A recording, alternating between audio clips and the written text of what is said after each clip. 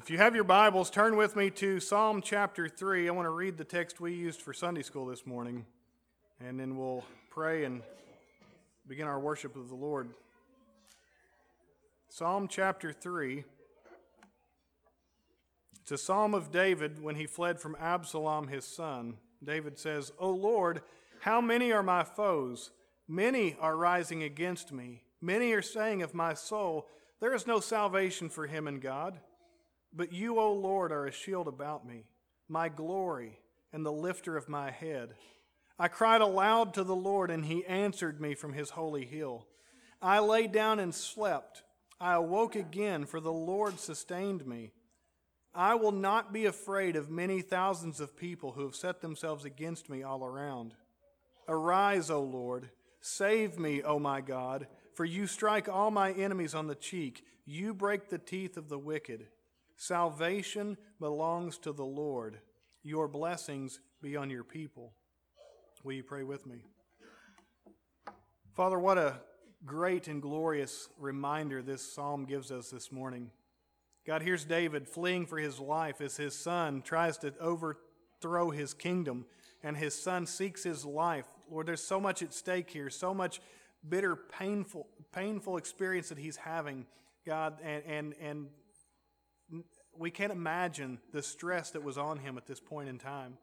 God, the temptations to sin in his emotions, to sin in his actions, to sin in his thoughts, to sin with his speech. And yet when we read this psalm, we don't see those things. What we see is a mature faith. And so God, we just recognize that David speaks in ways that we often don't when we're faced with trials and tribulations. And so God, we want to be like David. We want to ultimately be like Christ, because here's David who suffers well, but yet one from his family comes later, the Lord Jesus Christ, who suffered most excellently.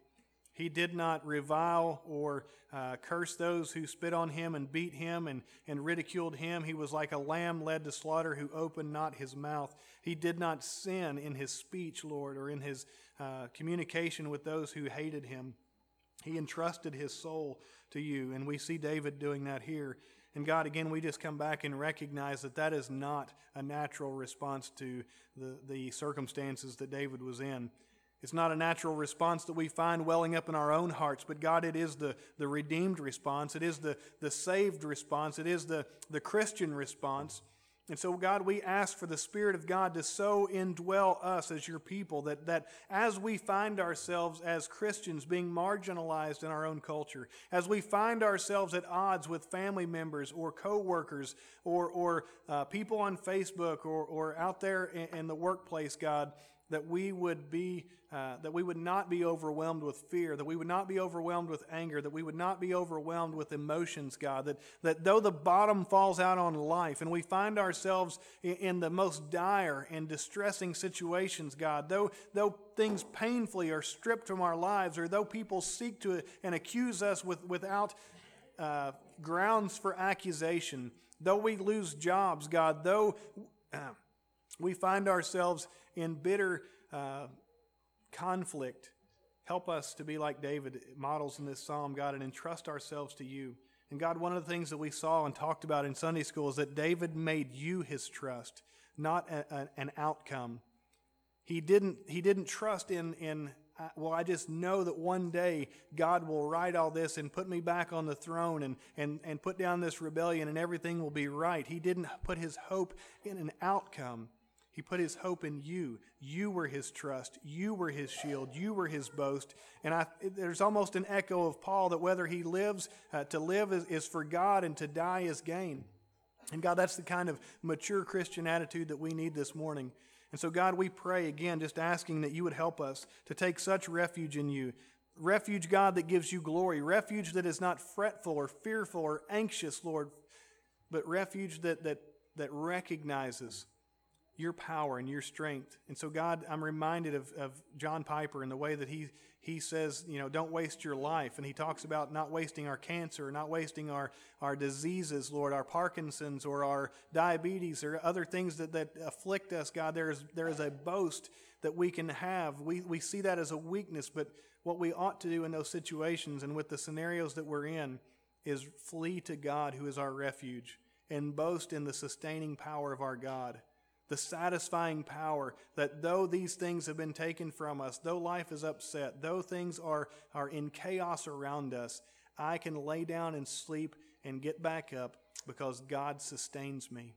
And so, God, let us be mature in our faith, and let us take such a boast, such a hope-filled attitude, God, into the trials of life that we face. And God, let us be encouraged this morning as we arise to sing your praises, that we would remember that there's no trial that we're facing, no situation so dire that we can't identify with David, and that we can't experience the help that he received from your hand. God, you are ready to give that help to us this morning. And so we pray that anyone here this morning that is suffering, God, anyone in the darkness of despair, anyone whose life feels like it's falling apart, God, anyone enthralled in bitterness or anxiety or fear or sin, God, that you would rescue, that you would strike those enemies on the cheek, that you would shatter the teeth of those things, God, that come against your people, and that you would rescue and save your children from the mouth of the lion and the bear, and that you would give opportunity, Lord, for your people to praise and glory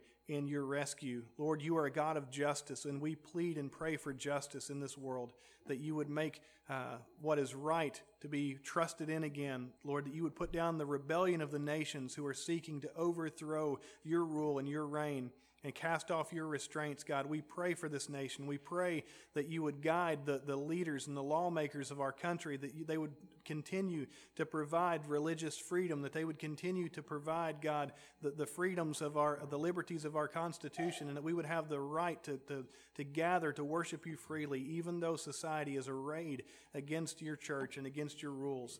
God, help us in the midst of those kinds of things to take refuge in you. And we do, God. Though weak and imperfect, we do take refuge in you, and we thank you for the grace that you've given us to stand in the might that you've given, God. And it's in Christ's name that we pray. Amen. Pray with me. Our Heavenly Father, we pray and ask you that you would grant to us that the words that we have just sung would be the true condition and the true cry of our heart, Lord, that we indeed will go with you wherever you lead us. God, I just recognize that often in my life, and I think in the lives of others, we see you calling, we hear you calling in your word to us to obedience, and yet we resist that. So, Lord, I pray that you would lead us to repent of that we would surrender our lives over to you, whatever it is you're calling us to do, whatever area of obedience we are holding back and being reserved in. I pray that you would lead us to surrender that. Give us the grace that we need to do that. Lord, we pray as we give today for your blessing on this offering. God, we think of the missionaries that we support, and we ask for your help to be with them, Lord, many of them in much more difficult and challenging circumstances than we are in, and yet they're there because they have heeded that call to go with you wherever you lead them. And so I pray that you would bless them in their obedience, bless their families. God, give them fruit, Lord, for the labor, Lord, that they're doing, that they would see people come to faith, that they would see churches planted, and that their work would not be in vain. Lord, bless us, help us to be generous givers so that we can support these and perhaps others. And we just ask all of this in the name of Christ. Amen. Take your Bibles this morning and turn to Hebrews chapter 4. Hebrews chapter 4. We're going to really focus in on verses 12 and 13, even primarily verse 12. But I just want to read again chapter 4 for us. And I don't know if you're like me. I feel like I'm like Charles Stanley or something. I don't know if I'm getting old or just the time change, but I feel like I need a table and chair up here today. So we'll ask the Lord for his help and for his grace, and hopefully if you all are engaged, the Lord will use this time together. Hebrews chapter 4, verse number 1, "Therefore, while the promise of entering his rest still stands, let us fear, lest any of you should seem to have failed to reach it. For good news came to us just as to them, but the message they heard did not benefit them because they were not united by faith with those who listened. For we who have believed enter that rest, as he said, as I swore in my wrath, they shall not enter my rest, although his works were finished from the foundation of the world. For he has somewhere spoken of the seventh day in this way, and God rested on the seventh day from all his works. And again, in this passage, he said, they shall not enter my rest. Since therefore it remains for some to enter it, and those who formerly received the good news failed to enter because of disobedience, again he appoints a certain day, today, saying through David so long after in words already quoted, today, if you hear his voice, do not harden your hearts. For if Joshua had given them rest, God would not have spoken of another day later on. So then there remains a Sabbath rest for the people of God. For whoever has entered God's rest has also rested from his works as God did from his. Let us therefore strive to enter that rest, so that no one may fall by the same sort of disobedience. For the word of God is living and active, sharper than any two-edged sword, piercing to the division of soul and of spirit, of joints and of marrow, and discerning the thoughts and intentions of the heart. And no creature is hidden from his sight, but all are naked and exposed to the eyes of him to whom we must give account. Why don't we read the Bible? We're going to be focusing on verses 12 and 13 that speak about the Word of God and some of the attributes of the Word of God. But one of the things that I recognize often in my interaction with other believers is that I typically get a rather tepid response when we talk about reading the Bible. Talk about the spiritual discipline of Bible reading, and people start to get a little squeamish. It's clear that many professing Christians find it a great struggle to be in the Word of God regularly. This is borne out by research time and again. Just recently, I think it was last year, Lifeway did a study that examined different things about sort of just Bible knowledge that most Christians have, or how often Christians are reading the Bible. And the evidence came back that it's just like there are not many who just are consistently every day in the Word of God with regularity. And even as bad as the numbers are, they're probably worse because most people lie about surveys like that. Like, how often do you read the Bible? And we say, like, what we think we ought to be doing. We always try to make it sound a little bit better. And so you wonder, why is it? Why is it that we don't read the Bible? And I think some of it has to do with the fact that there are many people who are false professors. There are many people who claim to be Christians, but there's no real inner Christian life. There's the Spirit of God does not reside in them. And so they have no hunger for the Word of God. Like, you've got to be truly born again in order to desire and a hunger for the Word of God. But I think for other people, some have not been discipled. They just simply don't understand the Bible in general. They don't know and understand and how to interpret it and its meaning. And they also don't understand the important place that it has in the life of the believer. As part of that kind of a subset of that group, I think many people tend to see the Bible as so old and hard to understand that it really holds little relevance for them today, for their life today. To them, the Bible is dead. It is, for all intents and purposes, a relic of a bygone era. Maybe it is, they think, maybe a record of what God did or said a long time ago, but it has little practical effect on my everyday life. Sure, there's a lot of information. That's maybe the way some Christians view it. Like, there's a lot of information in there, and like good, really intelligent, mature, growing Christians, they're going to learn all that information, right? So that they could really do good on Jeopardy when they have the Bible category in Jeopardy. And that's the way that we think about it. It's kind of like a storehouse of facts. Well, when we think of it that way, a lot of people are like, well, I'm just okay with being a C student, right? Maybe I don't need to have all that information. I don't need to know all of those things. For many people, the stories of an ancient group of people like we're dealing with here marching around in the desert seems so foreign and uninteresting that it's hard to imagine what they could possibly have to do with present day life. I'm in my Bible reading right now, reading through the Old Testament, and I'm in the law. And no doubt, and I've talked to other people who are in the same place, and there's a particular challenge to reading through all of these details. Like, do I really need to know how many cubits this was? And I don't even know what a cubit is. I don't know if you know what a cubit is. Maybe you're smarter than I am. But I don't even know what a cubit is, and it's this many cubits by this many cubits, and then reading about all of these sacrifices, and there's all these little variations, or reading about the construction of the tabernacle, or some of the most challenging is the genealogies, right? These long lists of names, and you're thinking like, I don't even know how to pronounce these, let alone I don't really understand what's going on here, what the point is. No doubt there are some challenges to understanding and applying the Word of God. But what I want us to see this morning is that these verses, our text this morning, particularly verse 12, would have us, I think, have a different view of the Bible than merely the idea that it is a storehouse of facts, that it is a record, just a historical record of what God has done and said, but that it has little impact for us today.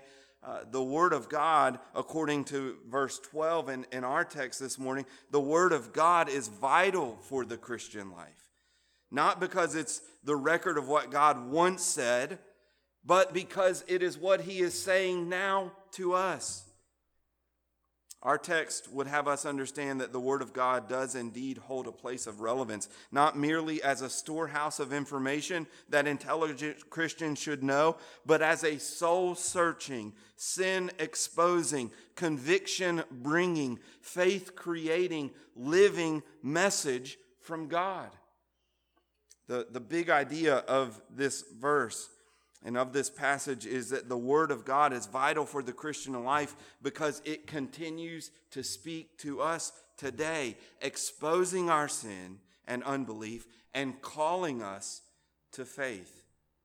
So let's jump into this verse. Let's read verse 12 again. The Word of God is living and active and sharper than any two-edged sword, piercing to the division of soul and of spirit, of joints and of marrow, and discerning the thoughts and intentions of the heart. Here, there are a couple of words that are used to describe the Bible, to describe the Word of God. And the first one is that it is living. This is the word, this is the average, everyday, ordinary word that means to be alive or to live. So it's the word that is translated in one place when it talks about God, the living God, or when Jesus resurrects from the tomb, from the grave, he says, "Go your way," or rather, when he heals the man's daughter, he says, or the son. Well, I'm really messing that one up. "Go your way; your son will live." And when Jesus resurrects from the grave, the disciples heard that he was alive. This is the word that just means to be alive, to be living. And so to say the Word of God is living, we need to understand, sometimes people talk about, like the Constitution is a living document. And by that, they mean that it kind of changes over time. And so what it meant when the founders wrote it is not what it means today.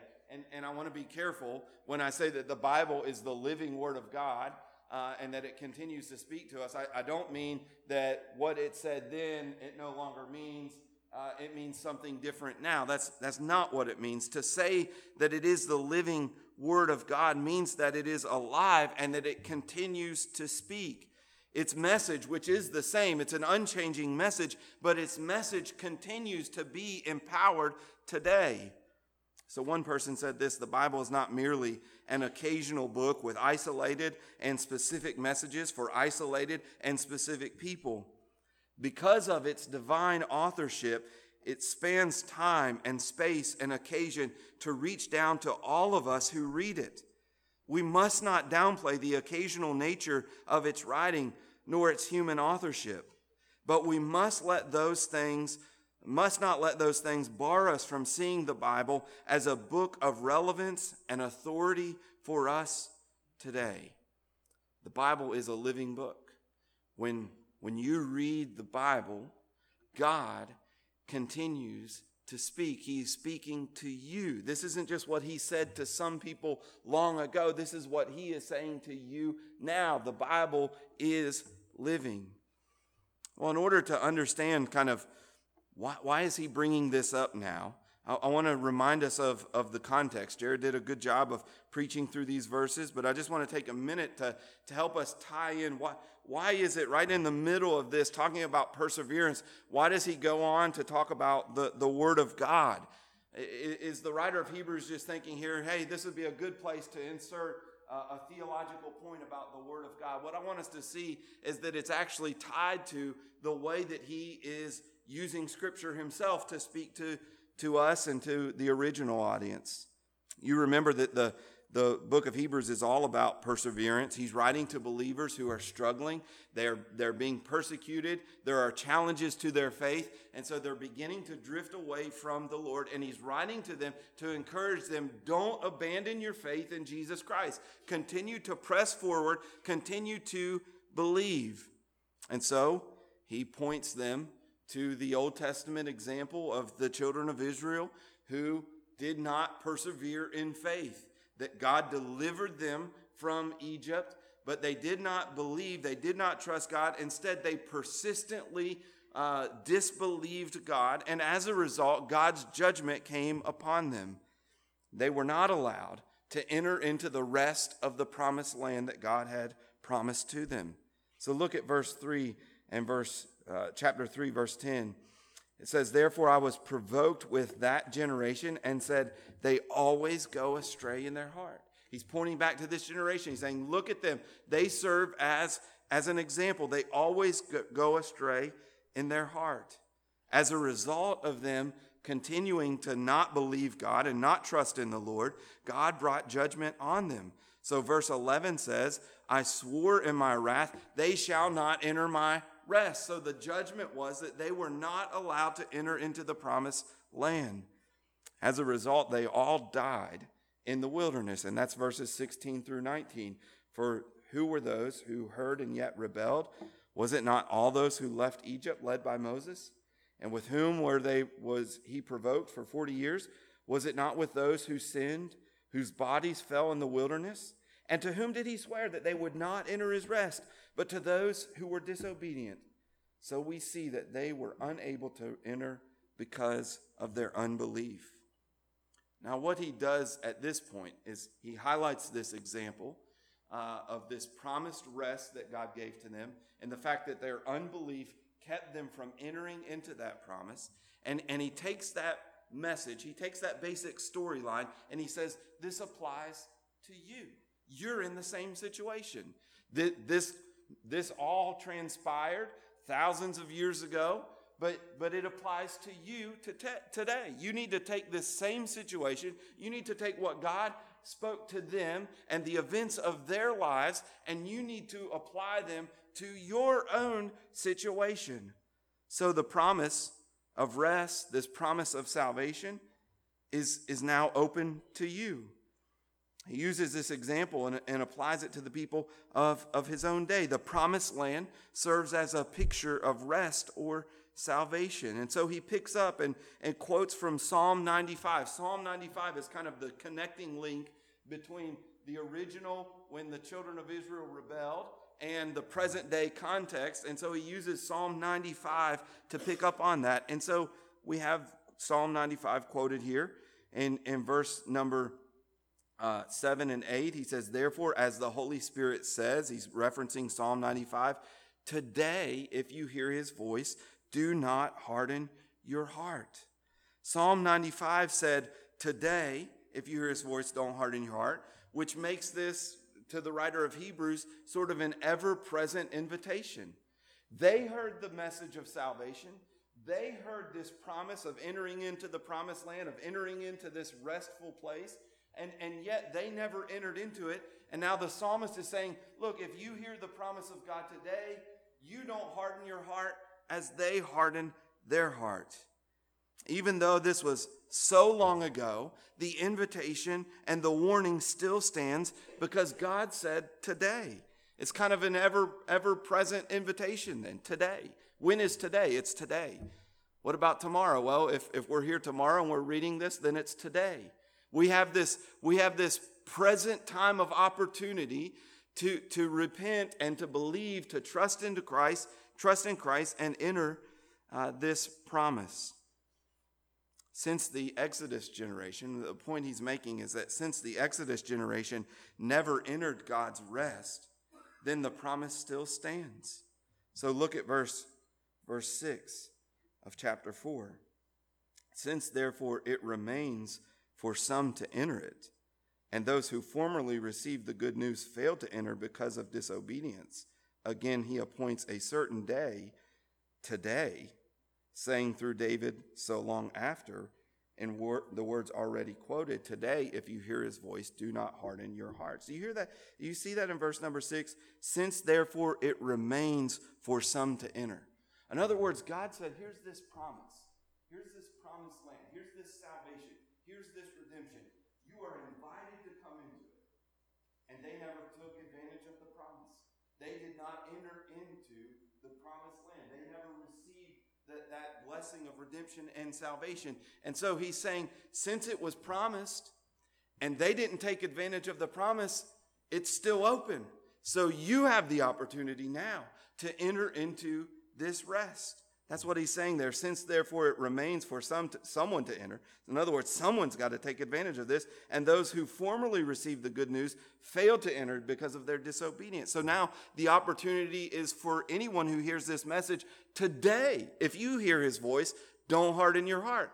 Today you have the opportunity to enter into God's rest. Today you have the opportunity to receive this blessing through faith. The promise still stands. That's what it says in verse 1.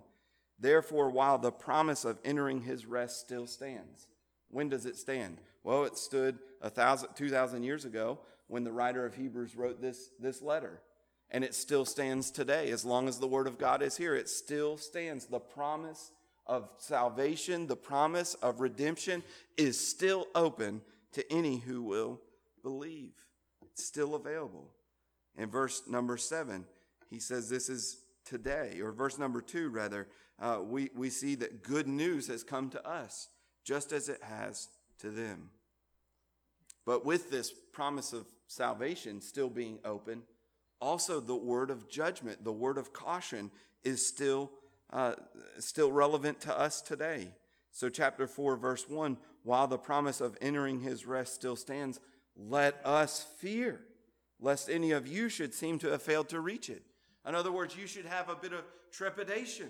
You should have a little bit of concern, recognizing that God held out this promise and they failed to enter it because of unbelief. Now the promise is still open for you to enter in through faith to God's promises, and the same thing can happen to you. So you need to exercise some caution, right? If we're up on the roof and I see somebody take a step and slip and fall off, I'm going to be careful. I'm going to have a little bit of fear and trepidation not to go and make the same move, right? And that's what he's saying here. Look, they didn't enter the rest. The promise was given to them. The offer was extended to them. Now it's been extended to you. They didn't enter. Now, what are you going to do? Are you going to fall by the same sort of disobedience later on, he says? Or are you going to believe? So we ought to have fear. Verses 12 and 13 of chapter 3. Take care, brothers, lest there be in any of you an evil, unbelieving heart, like the evil, unbelieving heart that they had, leading you to fall away from the living God. And again, chapter 4, verse 11, let us therefore strive to enter that rest. There's a diligence to believing and persevering. So why, after all of this, does he launch into this discussion about the Word of God? I've read this before, and I've got to be honest with you. Until studying it this week, I've always had just like a difficulty understanding what is the context here. Why is he talking about all of a sudden the Word of God is living and active and sharper? Did he just cut and paste? Like, I've got this really good idea. It doesn't really fit anywhere else, so I'm just going to put that right here because I want them to know it, but it doesn't really fit with anything else. No. The idea is this. There is a connection, and this is the connection. The connection is this. His use of the Scripture, this Old Testament story, and Psalm 95, which was written hundreds and hundreds of years before the people who received this letter in Hebrews. His use of these old texts to call them in their present day and to call you and me in our present day to repentance and to faith in Christ. His use of the text in that way is undergirded by a concept or by a view of Scripture that views it as living and active. In other words, what he's wanting us to see is, hey, look at these examples. Don't just read the story of the Exodus generation as if you need to know that so you could be good on Jeopardy and answer questions. You need to see, when you read those stories, you need to put yourself in those places. You need to see that these things apply to you. You need to see that there is a connection to your present day life, that God is indeed speaking to you. His use of ancient Scripture to call present-day believers to repentance and perseverance is undergirded by a view of the Bible that is still alive and still speaking today. These words from the distant past are not merely artifacts, a record of what God said to people thousands of years ago, but they are alive. God is speaking to you today. In other words, what we need to understand is we don't need to read the Bible in a way that historically insulates us from its meaning, right? We need to read the Bible in a way that takes it and immediately applies it to ourselves. We want to be careful, yes, to understand the context and not distort the meaning, not rip it out of context. Yes, that is true. Yet I am convinced that we must see these stories. We must hear these words as having an immediate impact upon us. This is precisely what the writer of Hebrews is doing. He's saying, look at the Exodus generation. That applies to you. Don't make their mistake. Listen to this invitation. Today, Psalm 95, today, if you hear his voice, don't harden your heart. That's an invitation to you today. It was an invitation to the people who originally received the letter to the Hebrews. And if the Lord tarries in another 100 or 500 years, that invitation will be for those people as well. It's a living and active word. It's alive today. It applies to you today. And we need to read the Bible in that way. That's what the writer of Hebrews is doing.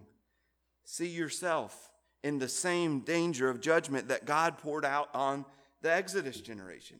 When you read that story, recognize, I could do the same thing. I could come under God's judgment, or I could take advantage and enter into God's promises through faith. When you read Psalm 95, recognize that God is calling you to believe today.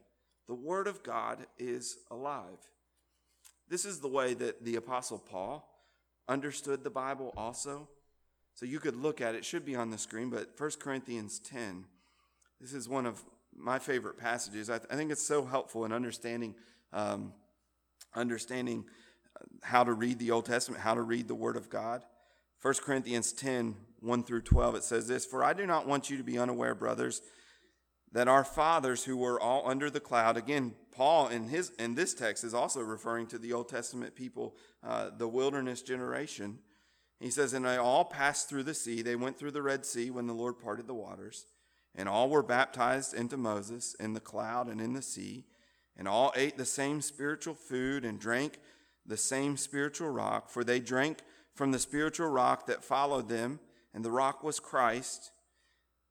So he's just recounting there the history of the Exodus. And they crossed through the Red Sea. They ate the manna. They ate the quail. They drank the water that miraculously came out of the rock. They did all of those things.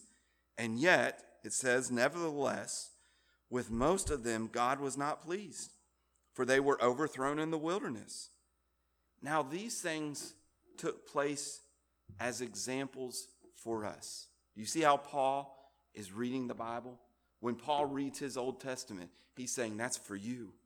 recognize it, see their unbelief, see the mistake that they made, see how they rebelled against God, see how they did not have faith. That is an example for you, that we might not desire evil as they did. Do not be idolaters as some of them were, as it is written, the people sat down to eat and drink and rose up to play. We must not indulge in sexual immorality as some of them did, and 23,000 fell in a single day. We must not put Christ to the test as some of them did and were destroyed by serpents, nor grumble as some of them did and were destroyed by the destroyer. And then again, he just says, this is what I'm doing. Now, these things happened to them as an example, but they were written down for our instruction. They instruct us. Our instruction, on whom the end of the ages has come. Therefore, let anyone who thinks that he stands take heed, lest he falls. So you see, this is what Paul is doing. He's doing the same thing as the writer of Hebrews, and that's really how we ought to read our Bibles. When we're reading these accounts, we ought to be applying them to ourselves. We're not just collecting data. We're not just trying to get smarter or get more information or be, a little bit better than other people and how much we know of the Word of God. No, what we ought to be doing is looking at these things as examples for ourselves. This means we should not read the Bible as merely a history book that explains what God did long ago, but as a divine message which presently speaks into our life. So when Satan tempts Eve to doubt God's Word, you need to read that and see to it that he doesn't do the same to you. When God speaks to Cain and warns him that sin is crouching at his door, wanting to rule over him, you need to read that as a warning to yourself. When God blesses the faith of Abraham, you should recognize that, yes, I need to follow that example. I too should trust God. When God protects Joseph and turns around all of these circumstances providentially and sovereignly in his life, you should recognize, yes, God will do that in my life. He's working everything out for the good of those who love him. When God is faithful to his promise to redeem his people and bring them out of Egypt, you should recognize, yes, God will be faithful to me as well. When God warns his people to be very precise in their worship of him, and that the instruments have to be exactly as he's commanded them to be, you need to recognize God wants me to be serious about my worship of him. He wants me to not take it lightly. When God brings judgment and excludes the Exodus generation from entering the promised land because of unbelief, you should see that as a warning for yourself. So these verses, verse 12, really is all about an approach to Scripture which views it as alive for God's people today. The Word of God is living. And listen, we need this. We need that kind of living Word in our efforts to persevere. That's what this text is all about. You need to persevere. And if you're going to persevere, you need to be reading the Bible on a regular basis. And you don't need to just be reading it for historical data gathering. You need to be reading it as a living Word of God to you today in your current situation. You need to hear the voice of God speaking to you, calling you to repentance, and calling you to obedient faith. We need that in perseverance. Listen, you're not going to be able to persevere in the faith. You're not going to be able to continue following the Lord very easily if you're not hearing his voice speak to you. I'm reminded of what Jesus said. He said, "My sheep hear my voice, and I know them, and they follow me."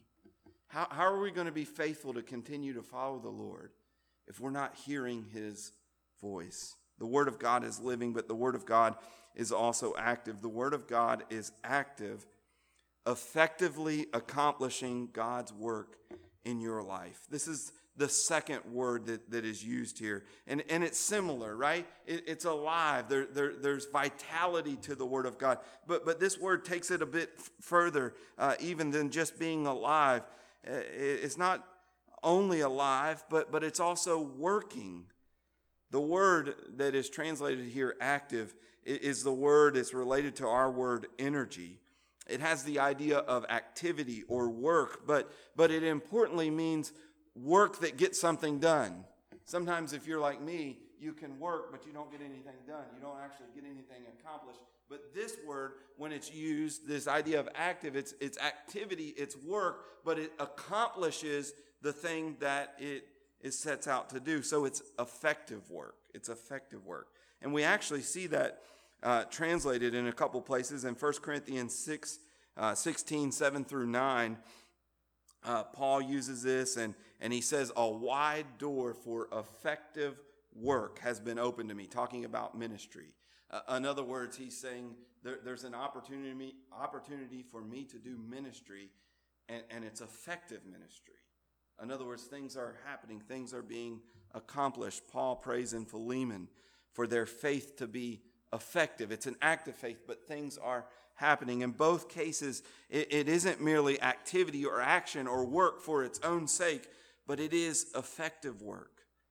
So the Word of God is not just alive, but it is effectively working in our lives. It is doing God's work within us. This is the other reason we need to be reading the Word of God. God's Word is always effective. You remember back to the Old Testament, right? The very beginning of the Bible, creation. God creates the world, and how does He do it? He speaks it into existence. In other words, when God speaks, His words accomplish what He says. I mean, that's an amazing thing to think about God. He can just speak, and whatever His words declare happens. And so it is with the Word of God. It's a living book. It continues to speak to us, but it also continues to work in our life and to do so effectively. When God says, let there be light, there's light. When Jesus tells the paralytic man, rise, take up your bed and walk, he gets up and he walks. When Jesus calls to Lazarus and he says, come out of the tomb, Jesus' words had a power to accomplish the thing that he commanded, right? And that's the way God's word is. Isaiah 55, 10 and 11 says this, for as the rain and snow come down from heaven and do not return there, but water the earth, making it bring forth and sprout, giving seed to the sower and bread to the eater, so shall my word be that goes out from my mouth. It shall not return to me empty, but it shall accomplish all that I purpose and shall succeed in the thing for which I sent it. Sometimes the word of God is meant to bring judgment. Sometimes it is meant to be a word of grace, but it always accomplishes God's purpose. Well, what does God's word accomplish? What kind of work is it doing? And he describes it here. He says the word of God is living and active. There's that word active. It's working and accomplishing thing. And then he uses an analogy here. He compares the word of God to a sword. And so this is what the word of God does. It's what it is and what it does. Sharper than any two-edged sword. Here's the first word. Piercing to the division of soul and of spirit, of joints and of marrow. And here's the second one. And discerning the thoughts and intentions of the heart. So this is the work of God, the work of the Word of God that it does in our life. First of all, it's piercing. It exposes our sin. It really gets down to the depths of our soul. This idea or the analogy, the picture or illustration that's used of a double-edged sword. A double-edged sword was extremely sharp, and it had the ability to pierce right through a person. Right? And that's what he's saying. That's what the Word of God is like. It's able to cut through all of the exterior, all the show, all the walls that we put up, all the hypocritical facades that we place up. And it's able to pierce right through all of that and get down to the depths of our being. It gets down to the soul and the spirit. It talks about it dividing between soul and spirit, between joint and marrow, and discerning between thoughts and intentions. And you could read on and on about all of what that means. And do we have a soul and a spirit, or just is that one thing? Is there really a difference between joint and marrow and thoughts and intentions? The idea is not for us to try to parse all of that out and come up with scientific definitions of each one of those things and discern them out. The idea is just this, The Word of God gets down into the depths of your being, down to your soul, to your spirit, the core of who you are, the depths of your being. The Word of God has the ability to pierce down into all of that. That's what this is saying. It's alive, it's speaking to you, but it's also powerful. We're pretty good at hiding our inner life sometimes. We can wall off our true feelings and thoughts so that other people can't see them. We can continue to live externally as if we have faith, all the while unbelief is pervasive within our heart. Sometimes, if we're honest with ourselves, we really don't even know the depths of our own being. We don't even know what's going on down there. But the Word of God has the ability to pierce through all of that and to get down to the depths of our being, to expose us, to lay bare our sins, to lay bare our unbelief. It has the ability to bring light to what is dark. It exposes us, but then also it judges us. The Word of God is living and active, sharper than any two-edged sword, piercing to the division of the soul and of the spirit, of joints and of marrow, and discerning the thoughts and intentions. That word discerning is just a word for judging. It's able to precisely expose what is there, but then also to evaluate it and to pass judgment on what's going on within our heart. The sword is used as a symbol of power, the power to judge. We see this in the book of Romans, where it says that the government has been given the power of the sword, which means they have the right, the authority to make judgments, to make declarations. And so the Word of God has the ability to judge our thoughts and our intentions. It's able to get down to the depths of our soul and expose it, to lay it bare, but then also to bring judgment and discern, to expose and bring to light what is right and what is wrong, what is sin, what is faith, what is unbelief. The Word of God doesn't merely expose our sin and unbelief, but it brings it into judgment. It discerns it. It evaluates it.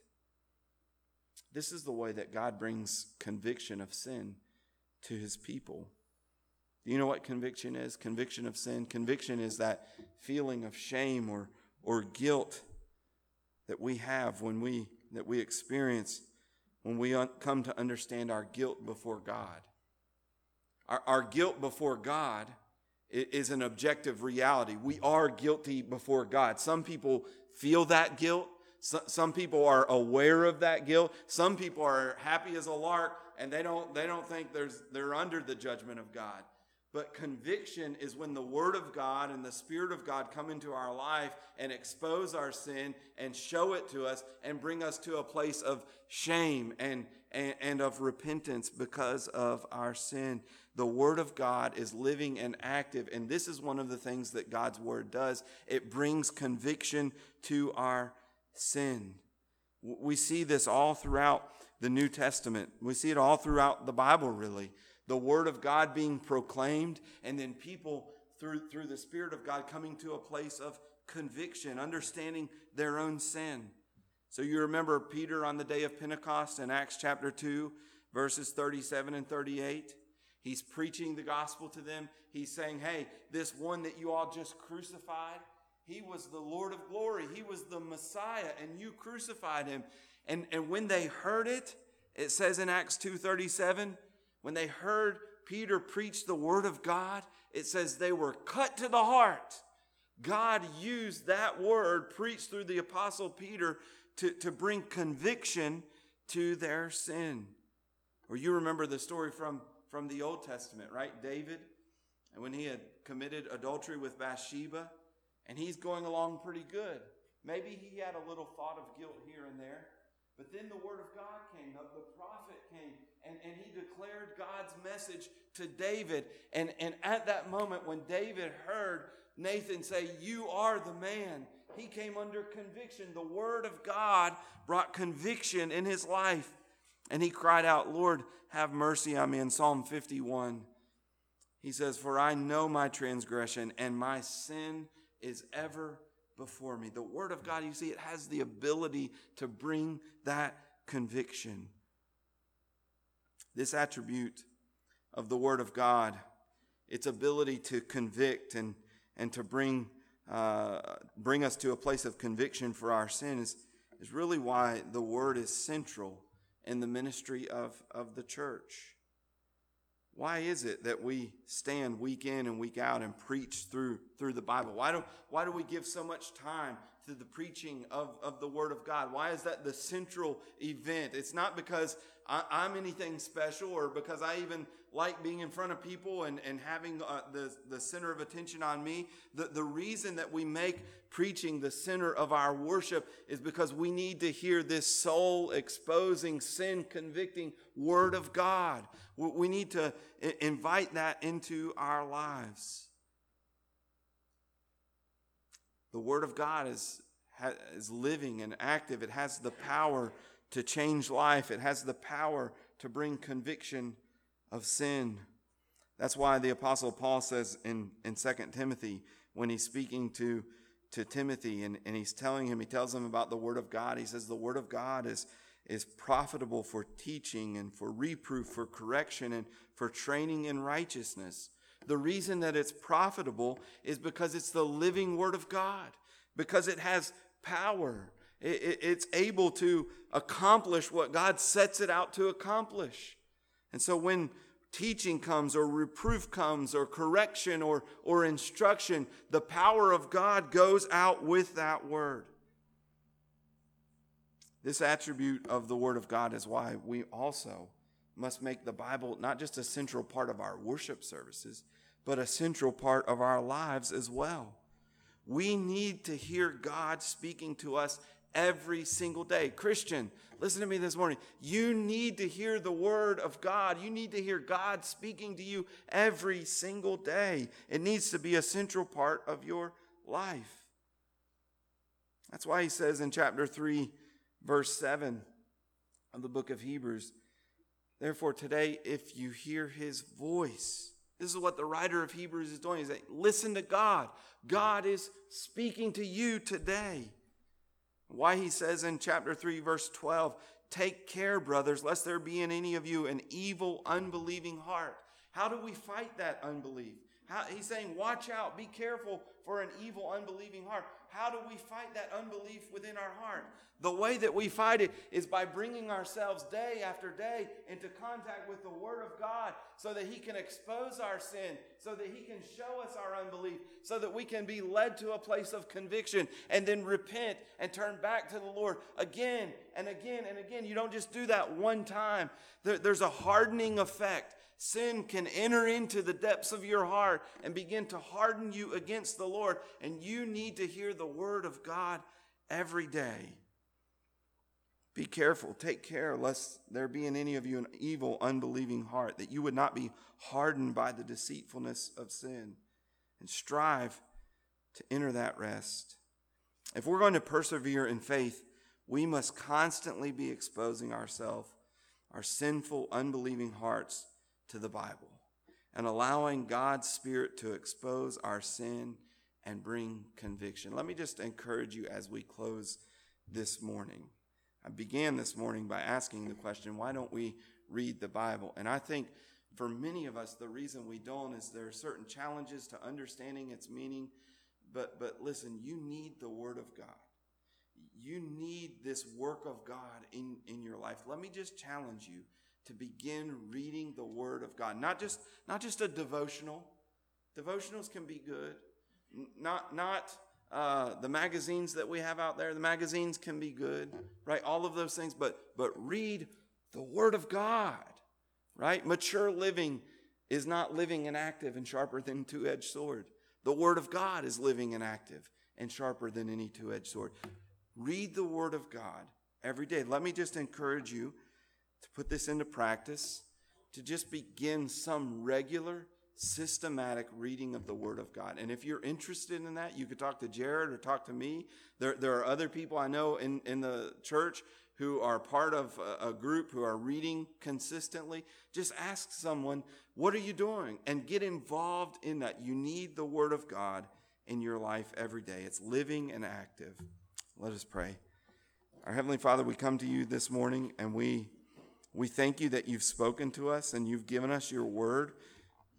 We thank you that it is alive and that it's speaking to us today. Lord, we thank you that it exposes our sin and unbelief. Lord, sometimes our sin and unbelief is so deeply rooted within us, we're not even aware of it. And we need you to bring that to light. We need you to expose those things. And so we pray, Lord God, that you would help us as a group of people to persevere. And we pray specifically that you would help us to be faithful to be in your word. Lord, help us to take full advantage of that means of grace that you've given to us. Lord, we just confess and we repent today that many of us have Bibles sitting in our home. We have apps on our phones. We have an abundant access to your word. And yet we really rarely actually read it. And so we pray, Lord, that you would change that. We pray that you would begin to build a culture within this church of individuals who are faithful to be in your word every day. As we do that, Lord, we pray that you give us wisdom and understanding in your word and help us to hear you speaking through your word to us today. And we pray this in Christ's name. Amen.